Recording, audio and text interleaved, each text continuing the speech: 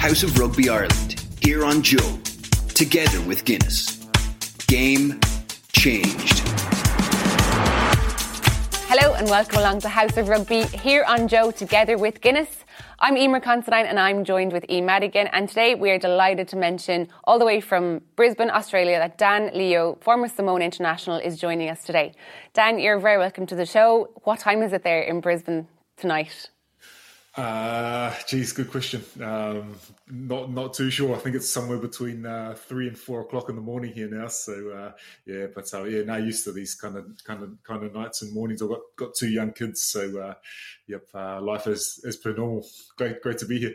It's great to have you on the show, and hopefully spread the word on the fantastic documentary you put together that is Oceans Apart, which is available to watch on Amazon Prime. And where else can you watch it, actually, Dan? Anyone else who doesn't have Prime? Actually, it's only on Amazon Prime in the UK and the US at the moment. It's available internationally on through Vimeo.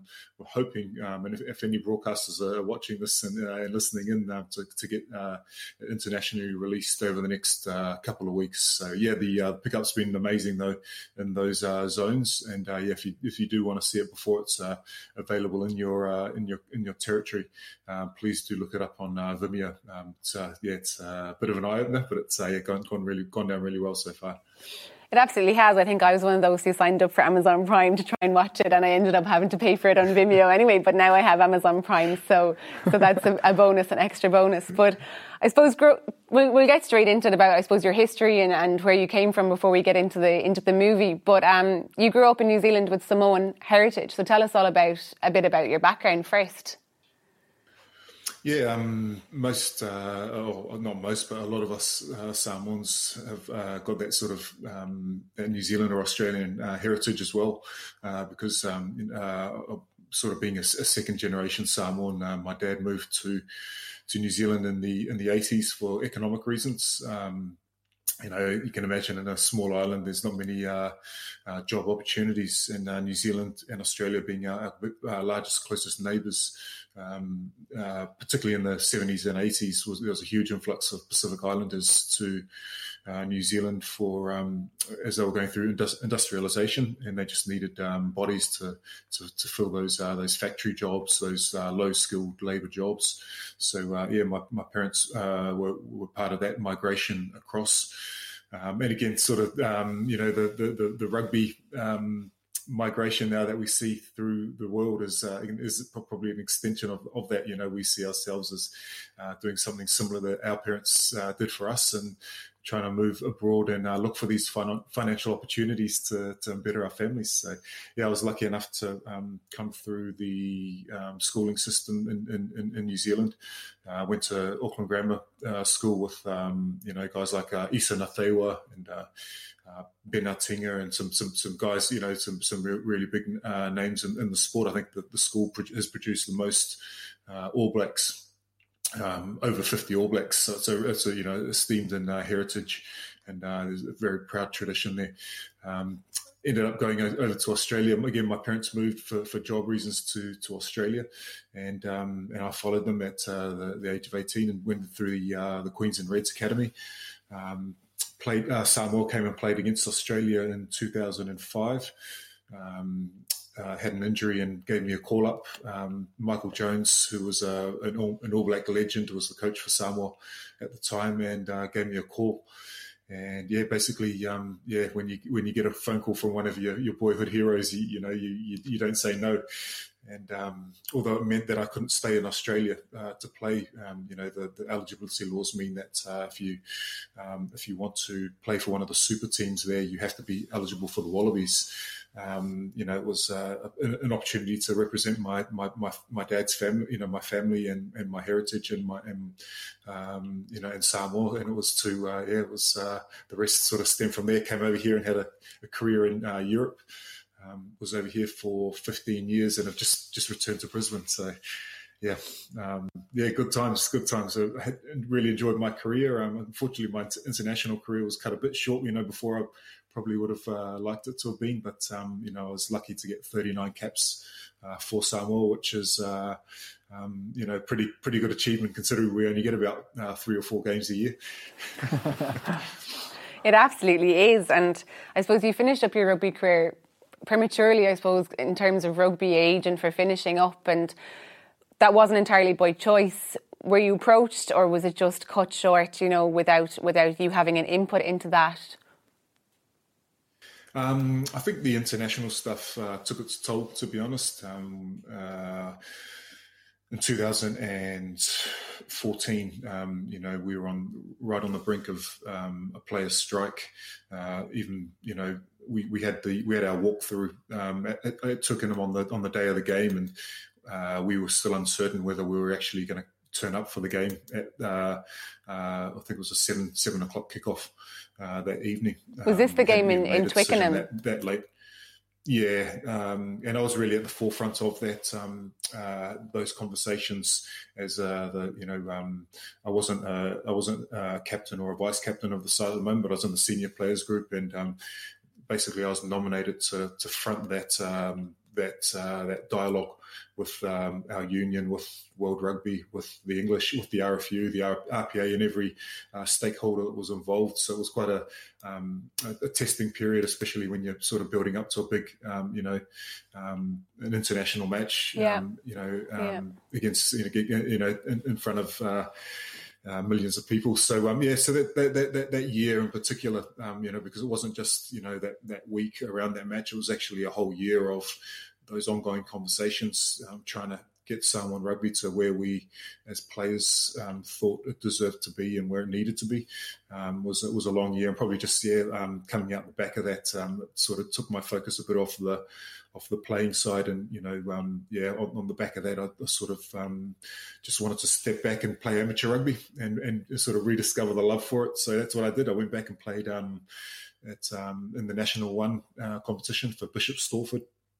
And really, that allowed me to focus on, on the drive that we needed, the organisation that we just set up, Pacific Rugby Players Welfare, without the demands of, having to look after rugby as a career as well. So, yeah. Just Dan, on that 2014 game, obviously in the lead up to that, and you can see this in the documentary, it came out that there was potential corruption within the Samoan Rugby Union. Now, in fairness, it also covers in the documentary that over the last 4 years they've been audited and their accounts are all above board, which is great to see. But from what happened in 2014 and to what's happening in 2020, what changes do you think have come from then to now? Well, nobody really wants to play for Samoa anymore, which is a real shame, and it's the hurdles. Things are getting harder and harder contractually. The clubs are making things a little bit more difficult now for players to go back and play for Samoa. There's a lot of pressure on those players not to go back and play for Samoa. But also when you look at the side, they've slipped from 7th to 17th in the rankings. That Samoa hasn't played a game and since the World Cup. You hear all these stories of the corruption and the mismanagement. It doesn't create a good positive environment for players to want to go back. So again, we wanted to address all those things. We want to build a culture that attracts some of the wonderful players that we provide to the world game. But it's hard to say. As I say, we have to take that on face value. It was the Prime Minister of our country was actually the one that told us about that 4 years of clean accounts. But again, there's still this problem of high-level politicians using rugby as political ragdoll, I guess, in the Pacific Islands, which needs addressing. So, while there's positive strides being made forward, I guess in terms of definitely for us as Samoa and probably as Tonga as well, things have gone probably backwards in terms of our on-field performances and that desire for players to commit to playing for Samoa and Tonga. Fiji, thankfully, seem to be going from strength to strength. You would have played with guys like Semi Radradra, they've got some real freaks, but also they've got a massive, a lot bigger of a player base, being a country of 1.2 million people. Tonga's a country of 100,000 people. So if three of their best players turn down the Tongan jersey, that has a massive impact on the Tongan national team. So we've got battles, but hopefully, with one of the key things we wanted to do with the documentary was raise the awareness around some of those, so that people can get alongside us and support us in those. Yeah, certainly. Like, just to give some background to the documentary, obviously I played over in Bristol for 3 years and was lucky enough to play with a lot of Samoan internationals while I was there, and I got to see firsthand the difficulties they had with pairing up, playing for their club and trying to play internationally. Just to explain to people out there, you've guys who, for example, go to play in a World Cup. And if you were playing for Ireland or England in the World Cup, you'd have a minimum of 4 weeks after the competition ended. The Samoan guys might have had 1 week, and because they're deemed to be a Tier 2 nation, they'd be straight back in. And then on top of that, then you've issues with guys getting money back for flights, not getting match fees. And, obviously I was coming from the Irish setup, which is brilliant. Everyone's kind of looked after. And I couldn't believe that, a team that on our day could beat us has to deal with these kind of external factors. Yeah, there's lots of challenges playing, not just for the Pacific Islands, but I guess for Tier 2 and 3 nations. I think that that run into tests that you mentioned, only having at times 3 or 4 days to come together and try and get your combinations, good enough to test some of the bigger nations who might have had 3 or 4 2-week camps. Is very difficult, and it's not. The player pools there. We know how many talented Pacific Island players there are around the world for us to pick. But you can be bringing the best team, of players together, and if you haven't got time and resources to put into developing that, and also, the team culture, it's going to be difficult to get those results. So, that's probably one of the issues. There's so many issues affecting Pacific Island rugby, particularly due to our lack of resources. And a club like Bristol, you would have seen, as you said, you would have seen those players struggling to at times to go away and get that cooperation between the club and the Pacific Island unions, and that's with Pat Lam as your coach, and he's probably a lot more sympathetic to a lot of the clubs and coaches that are out there. God forbid when I was playing, I'd ever turn back from playing for Samoa injured. And that's at the very top, the very pinnacle of the game. You go down a couple of levels where we're having to draw a lot of our players from the second division of France, for instance. It gets even harder and harder to have those conversations to get clubs to release you when you know that you're basically going to have to forfeit your month's salary while you're away. So if it's difficult for the players at the top at Bristol, it's even more so for the case for those guys that are below the top divisions.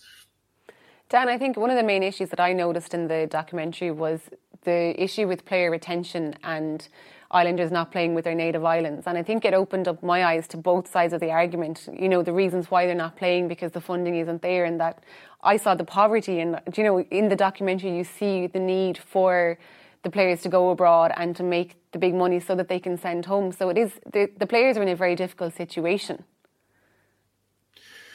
Yeah, they are, and first it's probably worth mentioning we don't actually want that situation can't change where players our Pacific Island players are able to represent other nations, because they do that very proudly. Even in Ireland, there with guys like Bandiaki and Sene Naupu in the women's game represent. They consider themselves Irish Pacific Islanders.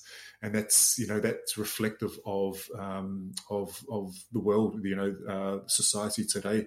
And unfortunately, the eligibility laws are one of those areas that we really need rugby to look at, because those they don't currently probably reflect the reality of not just society but economic migration, which we spoke a bit about off camera, and the fact that guys are in a lot of cases going across and qualifying for these nations, to look after people and, look after their families, look after their villages, and extreme examples. And we'd like to, and those are actually really valuable things that should be celebrated. It's a great honour for those players to be able to do that. But it's just a shame that it comes at the detriment sometimes, particularly at once they don't, they're no longer wanted by those tier 1 nations, that they can't come back and give back to the Pacific Islands if they've still got something to give. Yeah, just on how reliant World Rugby is on the Pacific Island players. Like for me personally, coming through the Leinster system, I had Isan Asiwa there who mentored me and was probably the most influential player I've had throughout my career. He taught me so much, both on the field and off the field, and even in my time in Bristol, like learning off guys like Tusi Pisi. One of the things I thought of, like in Ireland, if you break through and you play professionally for Ireland, your mini rugby team will get rewarded. Will get a financial reward for the time that they've invested in you, getting it up to that level. Even though it might only be up to the age of 10, 11 or 12, they'll still get rewarded when you get your first international cap. I wonder, is something that can be brought in that within a contract, even if it's something as small as 1% of the contract, has to go back to the native, or to the country where that player originated from, like to see how far that money could potentially go in the islands. Like, do you see that as a potential route, or is it something that you've looked at previously? Yeah, no, definitely. I think something like that has been mooted. It actually might even already be in effect. I know that one of the players who came to the Premiership last season was actually in that sort of situation where the club actually had to pay the Fijian Rugby Union in this instance a development fee for every year that had come through the academy before he was 24, I think. After the age of 24, there was no if they contracted him after the age of 24, they didn't have to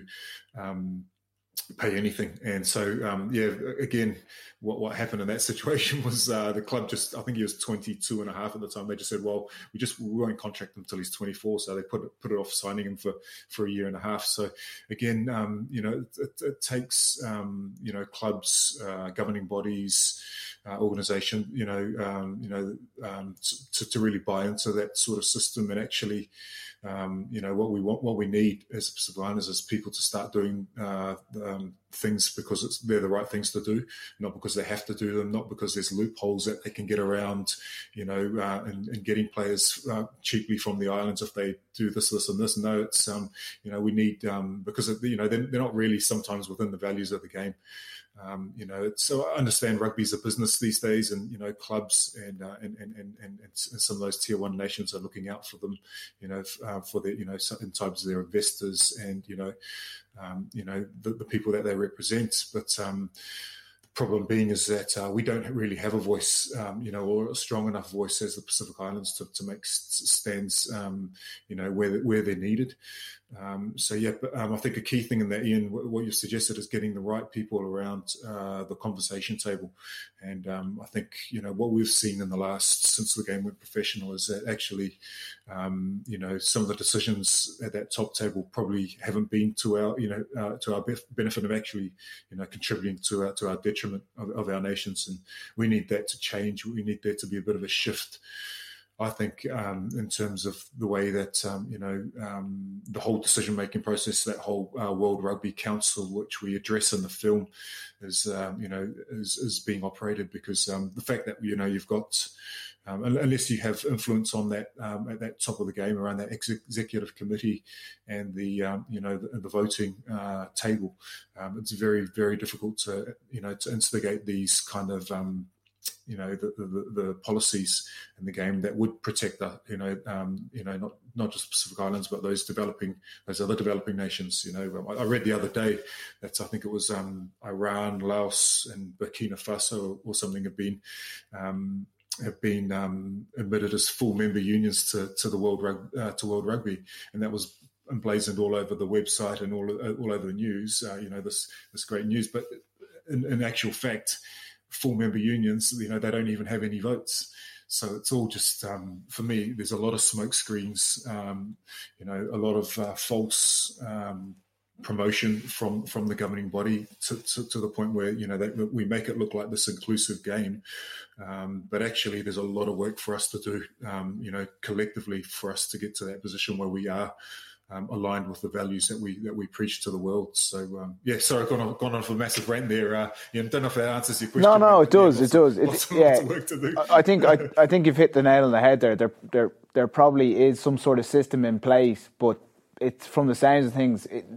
Clubs are bending the rules and trying to work a way around it. It's not implemented as well as it could. It's a good idea, but it's only as good as the implementation of the rules and making sure that the money is getting sent back and being used appropriately. Yeah, exactly. It's the same with the eligibility laws. The changing of the 3 years.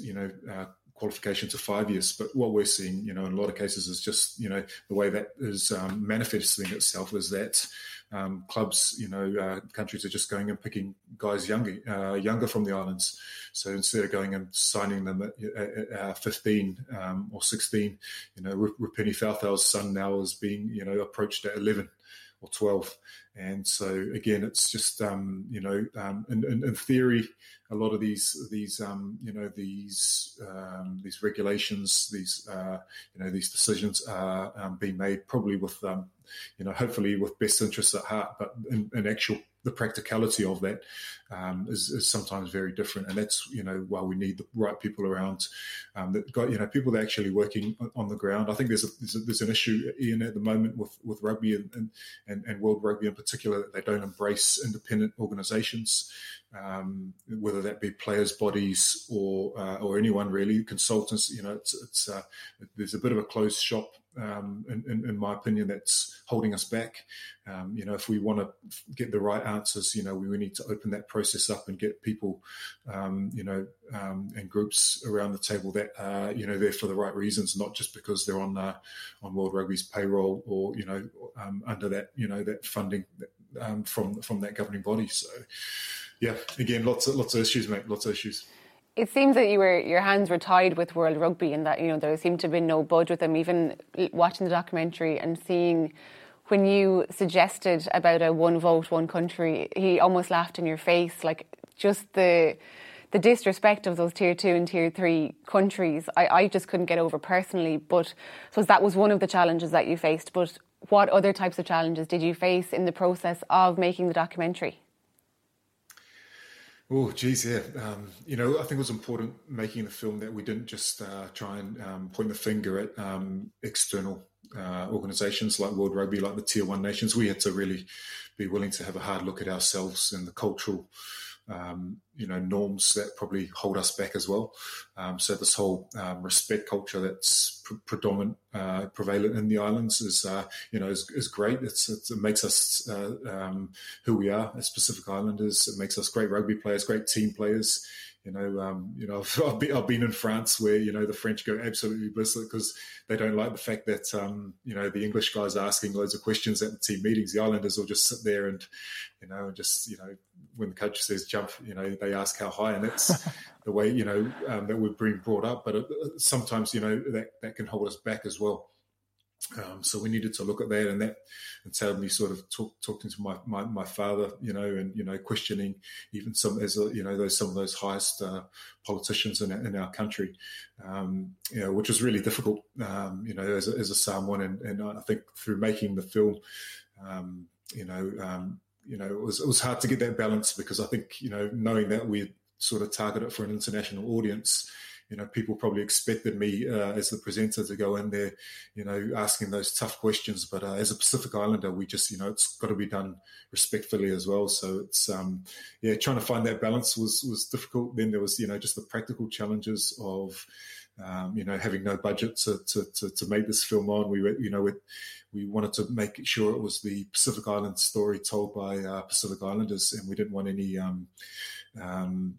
corruption of that story, really. And sometimes when you bring on board sponsors and broadcasters before you've made a film, they have a lot of say in the editing process, and we didn't want that to be the case. We wanted the story to maintain its integrity. So we filmed the whole thing on £10,000, which included 2 trips for 2 of us down to the Pacific. So basically, there were so many challenges, so many hurdles.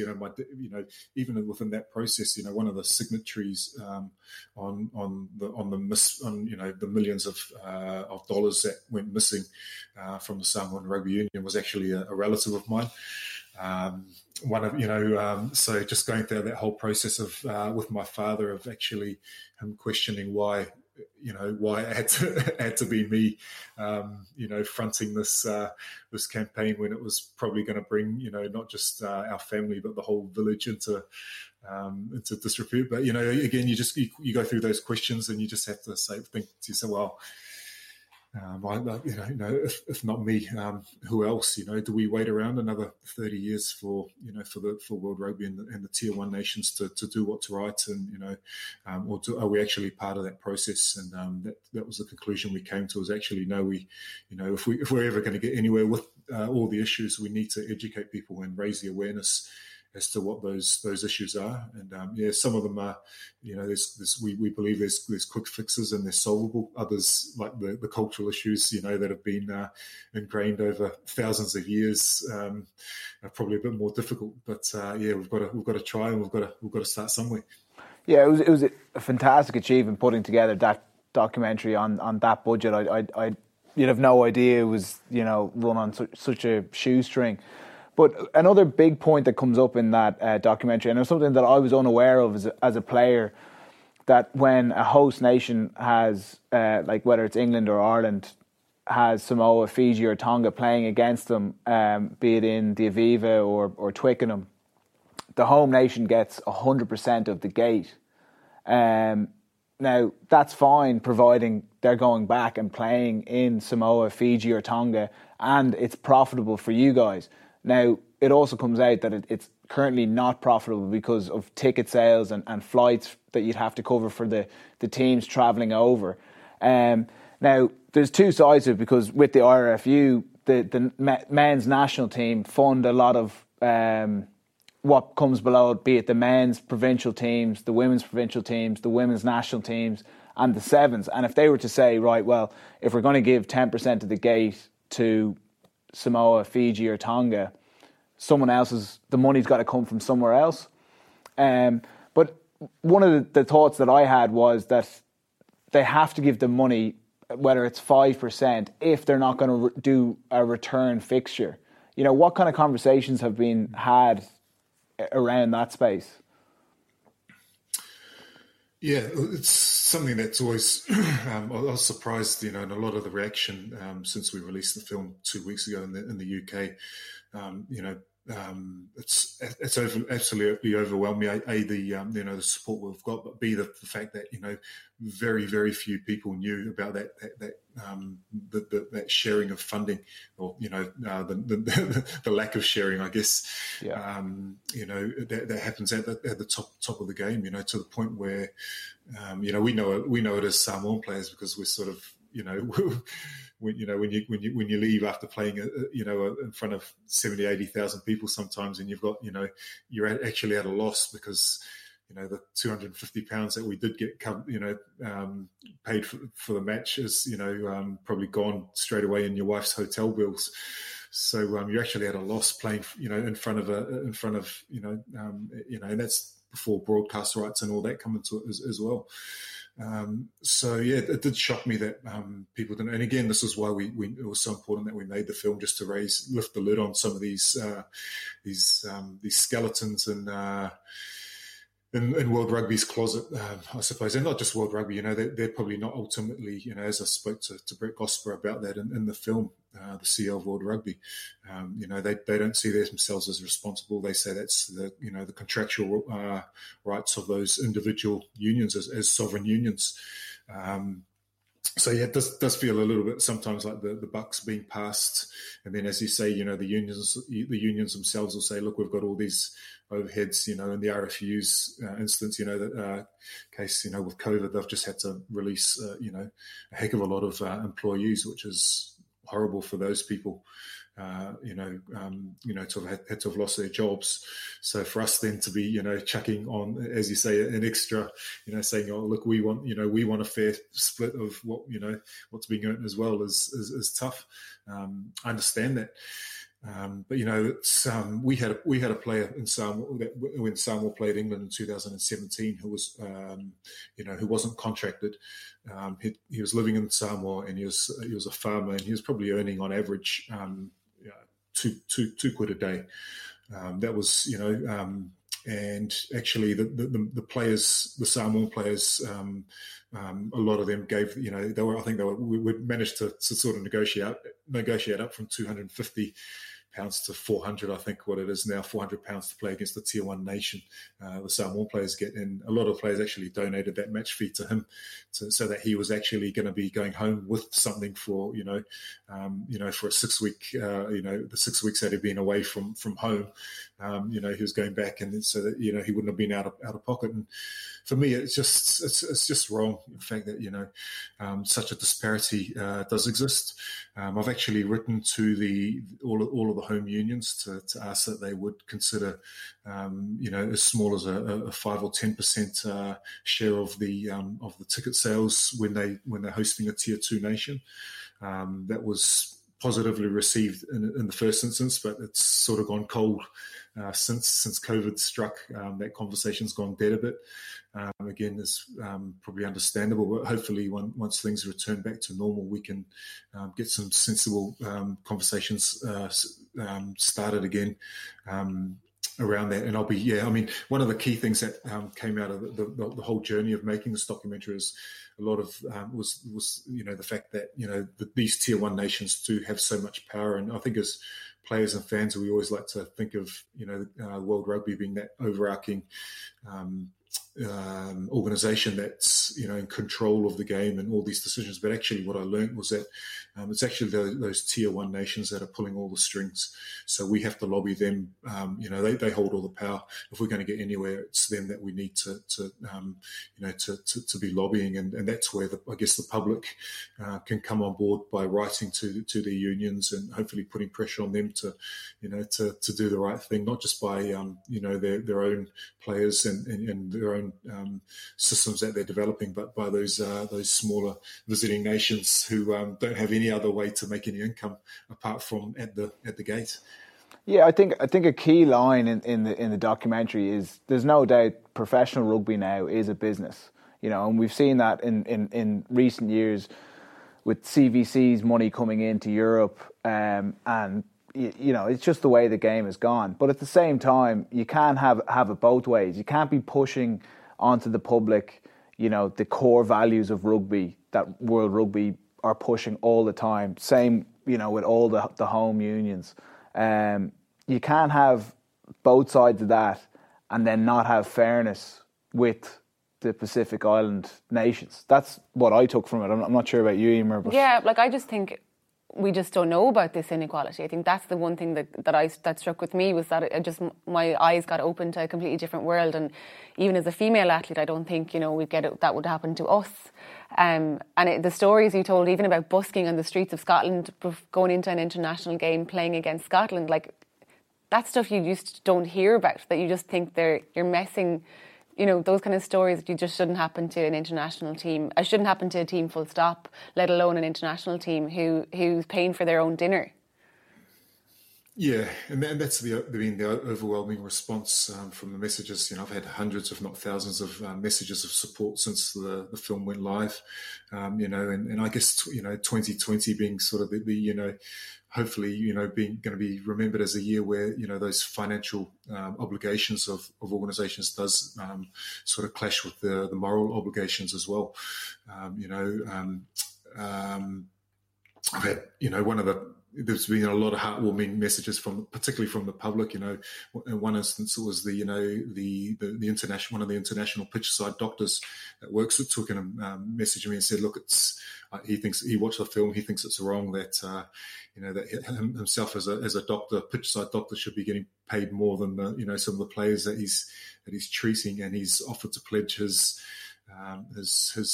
match earnings to Pacific Rugby players' welfare until there is a bit more of an even playing field. And that's one example of, as I said, hundreds of messages. And I think the overwhelming response from the public is that they do want to see those values being upheld and maintained, and that they are important to us. It's not just about growing the sport as big and wide as we can at any cost. We do have to abide. There is a way that we do things as the rugby family, and that it's actually those values are equality and fairness and looking after the little guy, and that's hopefully we can get realigned with those, because it is a bit of a blemish on the game.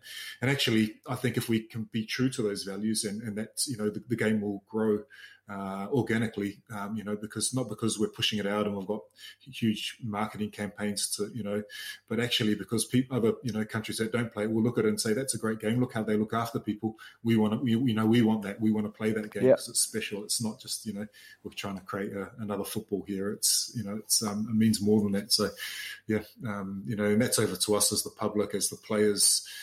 As myself, to really hold those people in power to account there, and make sure that they are developing and taking this game to where we all want it to go.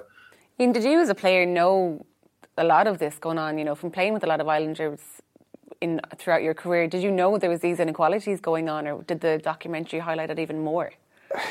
Definitely not an issue when I was in Ireland. Even though I was close with Issa, I wouldn't have known, the difficulties he would have had. I know that Issa played when he was very young and then was ruled out for playing for New Zealand off the back of it, which is almost the opposite to what's happening now. You have someone like Charles Piutau who's played for New Zealand but would now like to have the opportunity to play with his brother in Tonga. But it was when I was in Bristol that I saw firsthand, guys not getting paid for tours, guys having to pay for their own flights to go back to Samoa to represent Samoa for camps. And it was only then really that I felt very passionate about it, because I see firsthand, what these guys are going through, how passionate they are to play for their country, and through no fault of their own, that decision to play for their country is being made extremely difficult. It's they could be putting their family under massive financial pressure. They could be putting their next contract at risk because they could have a falling out with the head coach. So there really is there's big things at play here. It's not just a simple decision to make.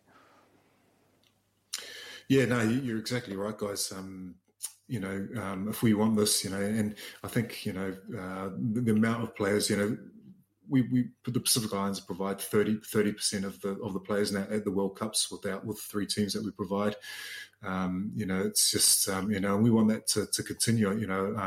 I think it's the incentive to invest into the islands is only going to come back, be paid, returned tenfold, I believe, because we do need more countries that can potentially win the World Cup. I think realistically, when you look at the draw every 4 years, that one of probably realistically only 6, maybe 5 or 6 teams can actually win it in any year, and we need to expand that, to the point where all 16 or 20 teams, at a World Cup can have a realistic potential of winning that, and that's just not the case now. But let's I'm positive that with the right people behind us, as I said earlier, and a shift in World Rugby's mentality where they do get those right people around the table, that this situation can change, and that in 20 years' time, we're not still just turning up to World Cups and seeing South Africa, New Zealand, England, and and maybe Ireland or one other with a chance. Actually, the Pacific Islands can actually really live and realise our potential of being semi-finalists, being finalists. Why not even winning a World Cup? I'd love to see that in my lifetime. But at the moment, with the way the system is, it's just not a reality. Well, Dan, I think we could have talked to you all day about this. It was so interesting. We could stay here, honestly, all day long, but we don't have it. But for any Irish rugby fans that haven't seen the documentary yet, I would absolutely highly recommend it. Myself and Ian both would. And it's a great insight into the Pacific Islands rugby, and it's called Oceans Apart, and it's available on Vimeo at the moment and hopefully on Amazon Prime very soon in our region. So before we go, Dan, we gave you a little heads up about a few items that we got you to gather in your house to take part in our House of Rugby challenge today. So the three things we asked you to come up with were a piece of rugby memorabilia, a jersey you've swapped and held on to, and something non-rugby related. So hopefully there's a good story behind all three of these treasures. We'll start off with the first one. There's a good story in the fact that I've only got one of those three because just moved back to Brisbane, and the rest all of my stuff's in shipping at the moment. Currently just got what I brought over in my suitcase. But one of those being the most important thing to me, it was most people I've seen a few people bring their first jersey on, or one that was important that they swapped. I've actually got my this was the last jersey that I got for playing for Samoa. And the reason why it's so important to me is for those reasons that we spoke about. It was the game that we're about to strike. It was my last game. I basically thrown my head through the glass at that stage. And basically before, very rarely do you go into a game knowing that it's going to be your last game, but I knew that was going to be my last for the the stand that we were making. I've kept that jersey. I'll keep it very close to me. Whenever I'm lacking motivation to push through and for this journey and this cause that I'm fighting for, I look at it and it reminds me of the important things on that jersey of what I've basically poured my life into this cause now. So that's the story behind that, and probably a bit different than some of the ones that you might have heard on there. But yes, apologize. I haven't got much else though. As I said, I've literally come back to Australia 3 months ago. Returned back from the UK with my young family. Had to do 2 weeks of quarantine with them in Sydney. So basically just loaded up our suitcases with as many toys and stuff to get through that quarantine period as we could. So I'm a little bit light on the ground in terms of clothing myself and memorabilia, but loving life back here in Queensland, where there's at least there's no COVID. At least there's sunshine as well, and you managed to time the documentary around your 2 weeks quarantine, so I'm sure you were doing interviews all those 2 weeks. Yeah, job interviews as well. I've just started working full time with in the special needs sector back here in Australia, looking after a one-on-one with a kid with autism. So different challenge. The work that I do with Pacific Rugby Players Welfare has and always, it's important that it is voluntary. We don't want people thinking that we're doing this for the wrong reasons, particularly in our country where, a lot of people are involved in rugby for the wrong reasons. So I'm enjoying life back here. It's it throws up its challenges, but really appreciate you guys having me on here and just being able to, talk about some of these issues, which, hopefully we can impact and change. Absolutely. Well, Dan, it has been an absolute pleasure from the two of us to have you on, and best of luck with the documentary, and I hope loads more people see it. Yeah, thanks a million for coming on, Dan. It was brilliant. there's big support for you guys from all the players here in Ireland. Really appreciate that. Hopefully we'll get Ireland over to the Pacific Islands sometime soon as well, eh? Hopefully. Cheers, guys. Really appreciate it. Take care. If you haven't already done so, click subscribe on House of Rugby Ireland to never miss a show. For the Guinness House of Rugby Hall of Fame, this week we asked you on our Twitter and Facebook to tell us your favourite Pacific Islander. Gregor Galway said Namanji Nandolo, while Len Carmody suggested Brian Lima for his nickname, the chiropractor, and reminded us he was signed by Munster on a short-term contract but never got to wear the famous red jersey after. Lloyd Warren said, my favourite ever is Junior Paramore. Giving anything less than 100% was never in his mindset and always with a smile. A true Gloucester rugby legend. Congratulations, Lloyd, and welcome to the Guinness House of Rugby Hall of Fame. Ian, we're not going to dwell too much on the game at the weekend, but we must mention the win over Georgia. I suppose some really good Ulster performances, the one positive we can take out of that game. Yeah, certainly. I thought Billy went really well for the time he was on, and Stu McCluskey showed, what he can do and what he's been doing for the last few years for Ulster. So hopefully, they get goals again this week. I'm not sure if Billy's fit, but Stu certainly looked really good out there, and in the pack I thought Hendy had a good game, and so did Rob Herring. So there was still positive to take from that game. If you look at that first half, we played some good rugby. We moved the ball well.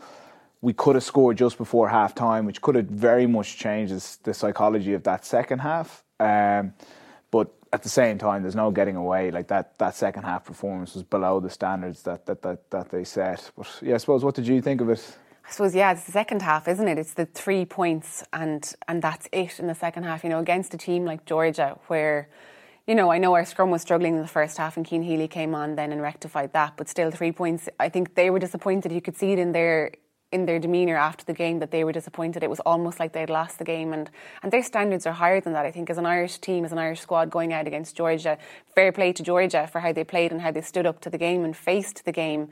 But the Irish lads won't be happy with that and weren't happy with that performance. I think last week you mentioned Stuart McCluskey and I said Shane Daly, and both guys got the call up. So our predictions have been right so far anyway. So at least we're happy with those ones. I thought Stuart was excellent. Really great to see him play so well. And, he was great in attack. He created so many opportunities with both his foot and with his ball in hand, and his carrying abilities was really, really good. And I was delighted to see Shane Daly come on and get his first cap. And he's a really strong future. I thought it was nice he came on for Earlsey as well. I'm sure he's someone he grew up, looking up to and wanting to be. So really, really proud moment for him. Yeah, I thought Shane looked really sharp, even in the few minutes he got. A nice chip up the touchline. It was unlucky it didn't work out, but I think you could see with Ireland at the weekend, they did have a clear kind of kick strategy as attacking kicks, grubbers, chips. What did you think of that? Yeah, I think they got criticised last weekend for not kicking so too often. Maybe that was in the back of their minds going into that game, but they probably didn't need to kick as much as they did, against a team like Georgia. Build the phases, keep possession, get some momentum, get some strong carries, and eventually you will spot gaps in their defence. You will open them up, or you'll catch them on wide, or they'll give away a penalty after a few phases. So I suppose the decision making in that probably could have been better, but maybe it was in their minds for the game at the weekend. That they kicked too sparingly, and maybe this weekend they kicked too often. And I suppose it's to find that balance and I suppose every team is different. Like against England, you're going to have to kick for territory, and that's the most important thing there. Whereas against Georgia, we need the ball in hand, and I think it was our decision making at the weekend that we probably lacked a bit of. Really, I think just looking even on Twitter, there was quite a lot of negative comments. They were getting a lot of stick for how they played and the way that they played, and I think it's very easy for people sitting at home, us even here, sitting here in this chair, chatting about it and chatting about their decisions. But it's a completely different ballgame when you're on the field. And I suppose that's just the nature of being a professional rugby player, is that you have to take the good with the bad. And have you ever experienced any of the bad negativity? I know the good stuff you don't really mind, but what about the negative ones? Yeah, certainly. I suppose for me, in the earlier years when I was trying to break into the Leinster side, if there's a nice article written about you, you're going to read it. If there's nice tweet sent your way, you're going to read it because you're going to have a friend saying it to you. Your dad might say, "Oh, did you see that nice article that was written about you?" And you'll read it. But it's dangerous going down that route because if you're going to read the good stuff, you're going to end up reading the bad stuff. And it was really Enda McNulty that said to me, "Here, look, unless it's having a really positive effect on you, because the table will turn, maybe just cut it out." Yeah. And, I know players who be on the supporters boards after games and reading the most toxic stuff being written, people directly sending them messages on Twitter.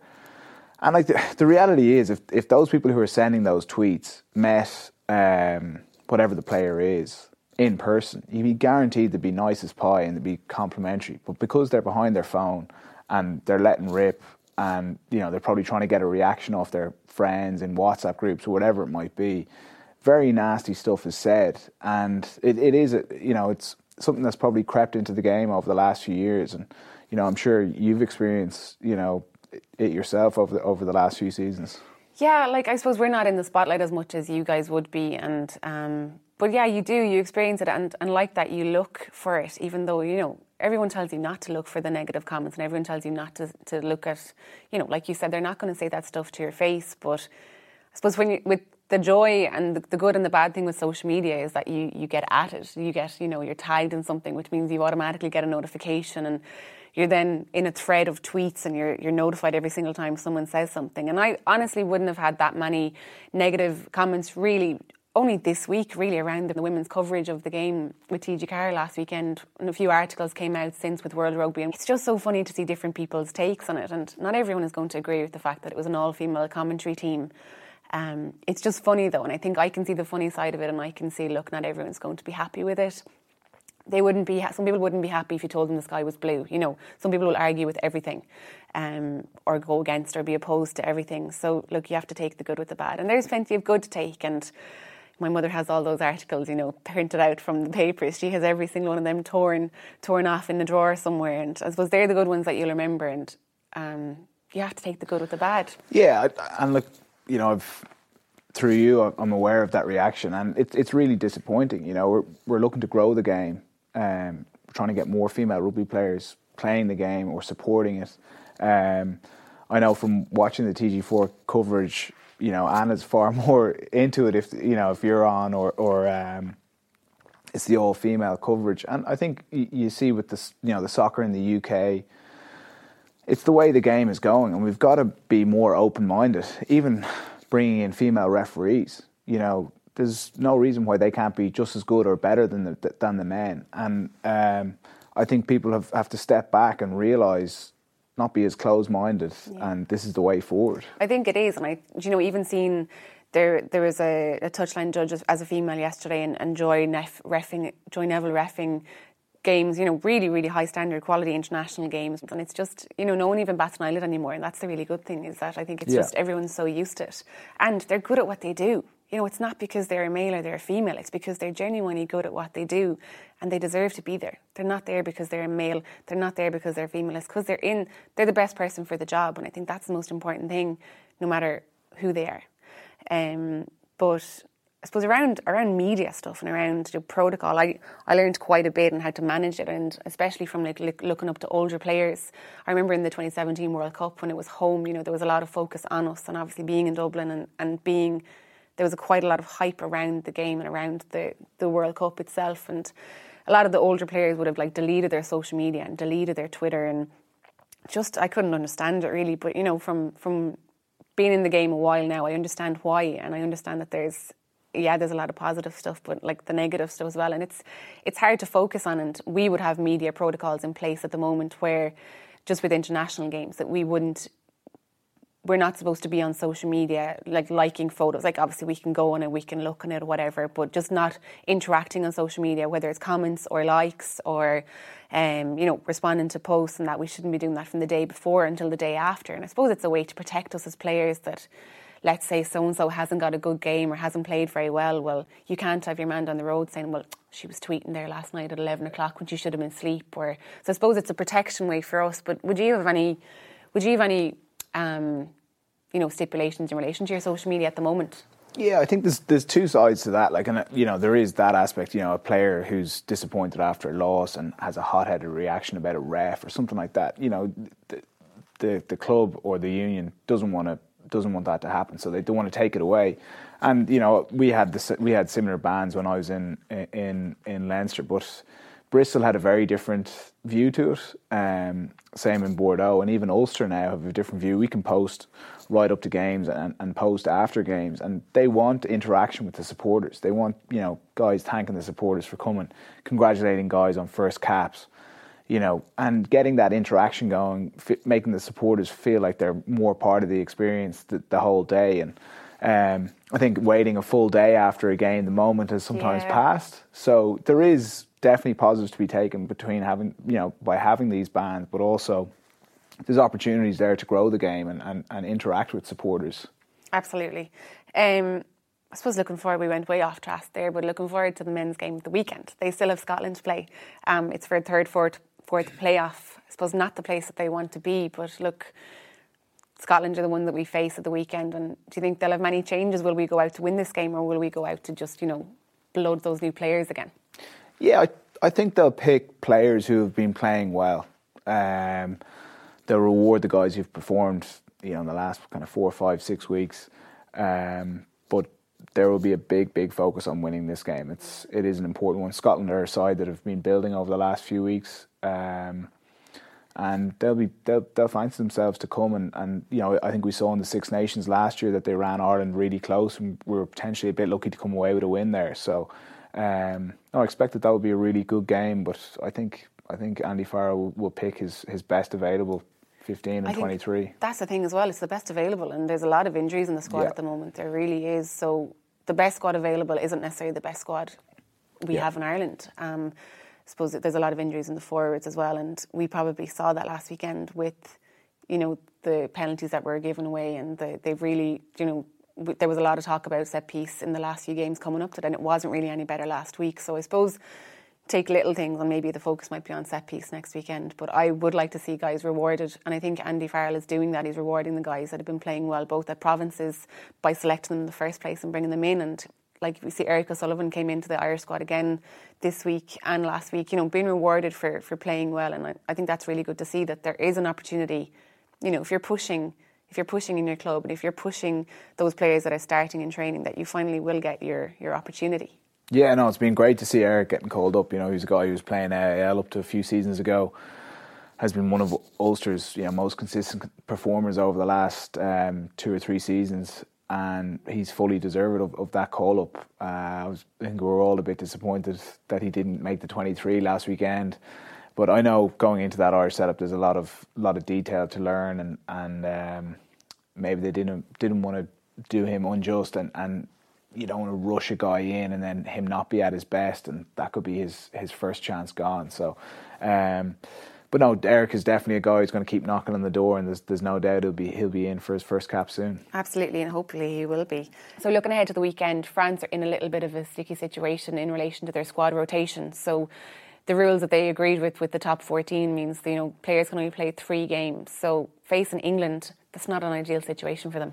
No, certainly not. But I think we saw they rotated a lot against Italy at the weekend, and the guys who were coming in, some were fantastic. Like the likes of Teddy Thomas on the wing, he looked like he was out there playing tag rugby the way he was playing with the Italian defenders. He's just a phenomenal winger. Anytime you get him the ball, it looks like something's going to happen.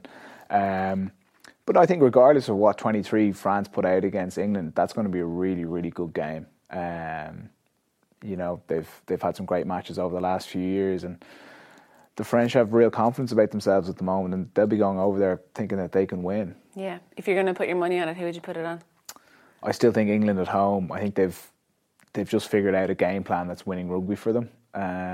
And for me, looking at that, a lot has to go wrong for England not to win at the moment. It's just such high percentage rugby. It's not particularly good to watch, but they play a very accurate kicking game. They've lots of good ball players. If you look at their backline, it's nearly all centres and out halves between Farrell, Slade, Daly. Even the wingers have previously played at full back or in the centre. So they're able to move the ball, and they're all incredibly good kickers. And then on top of that, you've obviously got a fantastic pack who can play that power game and keep them on the front foot. So I think England will edge it, but I think it'll be a close game. Yeah, absolutely. Now, there was there was only 2 Guinness Pro 14 games at the weekend. Obviously, the Leinster and the Connacht game getting postponed due to COVID cases. But you played last night. How are you after? How's the body after it? Yeah, not too bad. Bit stiff. We travelled over in the day, so they're long old days. You're up at 7 o'clock and you're not back home till 1 or 2. Yeah, it's only tough if you have to work the following day. So no, I'm not complaining. We've a few days off now, which is great. So it's been a kind of long enough run of games. I think we've been 8 in a row in the league. Yeah, you have to be happy with that. Yeah, it's been great start. The really enjoyable. And it's great to get a run of wins. There's nothing like wins to keep the squad happy, and we feel like we're building something special up north, and that's enjoyable. It was close last night at some stage. I know you ended up winning by a significant amount, 43-14, but at one stage, if I learned anything from the game last night, it was always chase down the conversion, because hit the post and then he was offside, a mile offside in fairness, but had he been a metre back, that was a try. It was 1919 and the game was completely turned. It was one of those moments where I thought he'd scored, and I was going, how have we let these guys back into the game? And it was through our own mistakes that we'd let them back in. But yeah, I was standing in behind the post and the ball was coming in, and I shouted, right post. But it took such a bizarre bounce off the post there. It went right out to the wing. Perfect spot, yeah.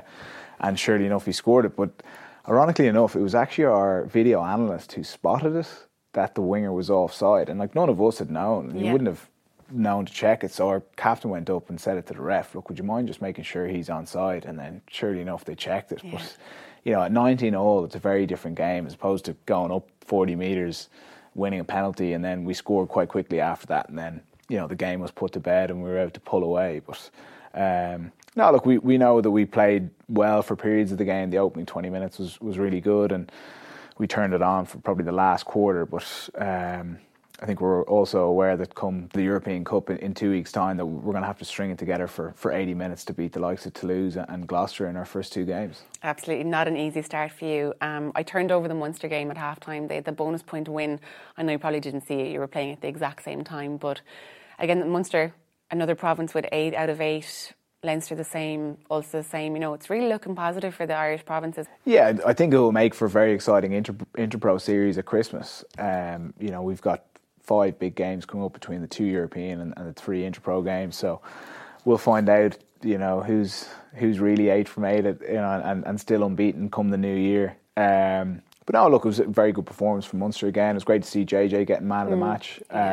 He's a quality player and a guy who'd be looking to really nail down that 10 slot going into Europe, and no doubt he's the guy to take them forward. Do you think that given the Autumn Nations Cup, will those internationals be rested quite a bit then for those Interpros? Since we've returned back from COVID, it's been quite a string of games between Pro 14 finals, and depending on who you are, you could have had 10 or 11 games at this stage. Yeah, I think it's definitely going to be a tricky one now for the provincial sides who haven't had the internationals for, let's say, 6 weeks.